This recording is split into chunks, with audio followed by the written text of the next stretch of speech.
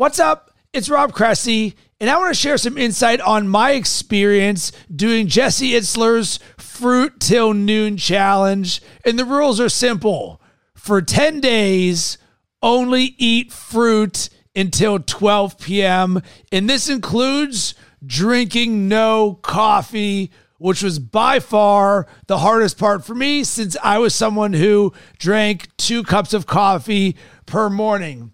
So let's start with sort of a day-by-day basis on this. I'm someone who eats fruit on the regular, but I'm not eating only fruit until 12 p.m. And I think one of the biggest challenges that I faced was being able to be full or eating enough and with variety of fruit. So the fruits that I was eating were bananas, watermelon, cantaloupe, blueberries, strawberries, grapes, and I would also do an acai bowl of just fruit. So that was really what I was working with.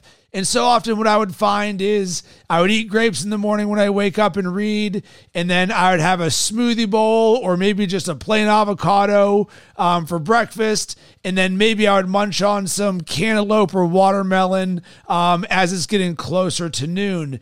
And for the first 4 days of this challenge, it was a challenge for me, no doubt, and I certainly felt the no coffee. And I remember days 3 and 4, it felt like it hit me with a ton of bricks, like my energy was noticeably lower. And Jesse even said something about this heading into it. He's like, hey, give it 4 or 5 days, then you'll notice a change. Well, those days 3 and 4, man, I was dragging a little bit without the coffee. But then day 5 hit, and it was like a switch got turned. It was like, boom. All of a sudden, my energy was there. I wasn't jonesing for coffee like I did the day before. And I was like, wow, this must be the thing that Jesse's talking about. And then boom, day 6, I felt it again. I felt a noticeable change with this, and it changed my mindset. And that was a huge part of this because it's not easy to not drink coffee in the morning. It's not easy to forego the things that we're normally eating in the morning, instead to eat fruit.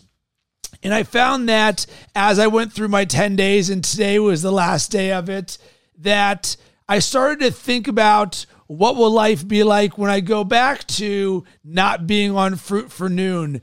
And right now I would like to say that I'm going to continue eating a lot of fruit in the morning because I did see positive effects from it on the energy side of things. I will certainly go back to drinking coffee because for me, I enjoy the practice of drinking coffee. However, I wouldn't mind throwing in a decaf every now and then because I realized I don't necessarily need coffee for my energy. And that's what this 10-day challenge really showed me, is it gave me the opportunity to play around with the way that I'm starting my morning, more noticeably on what I'm feeding myself. And it was interesting because I didn't drink any milk. I didn't drink anything other than water, and that was it. It was just water and just fruit.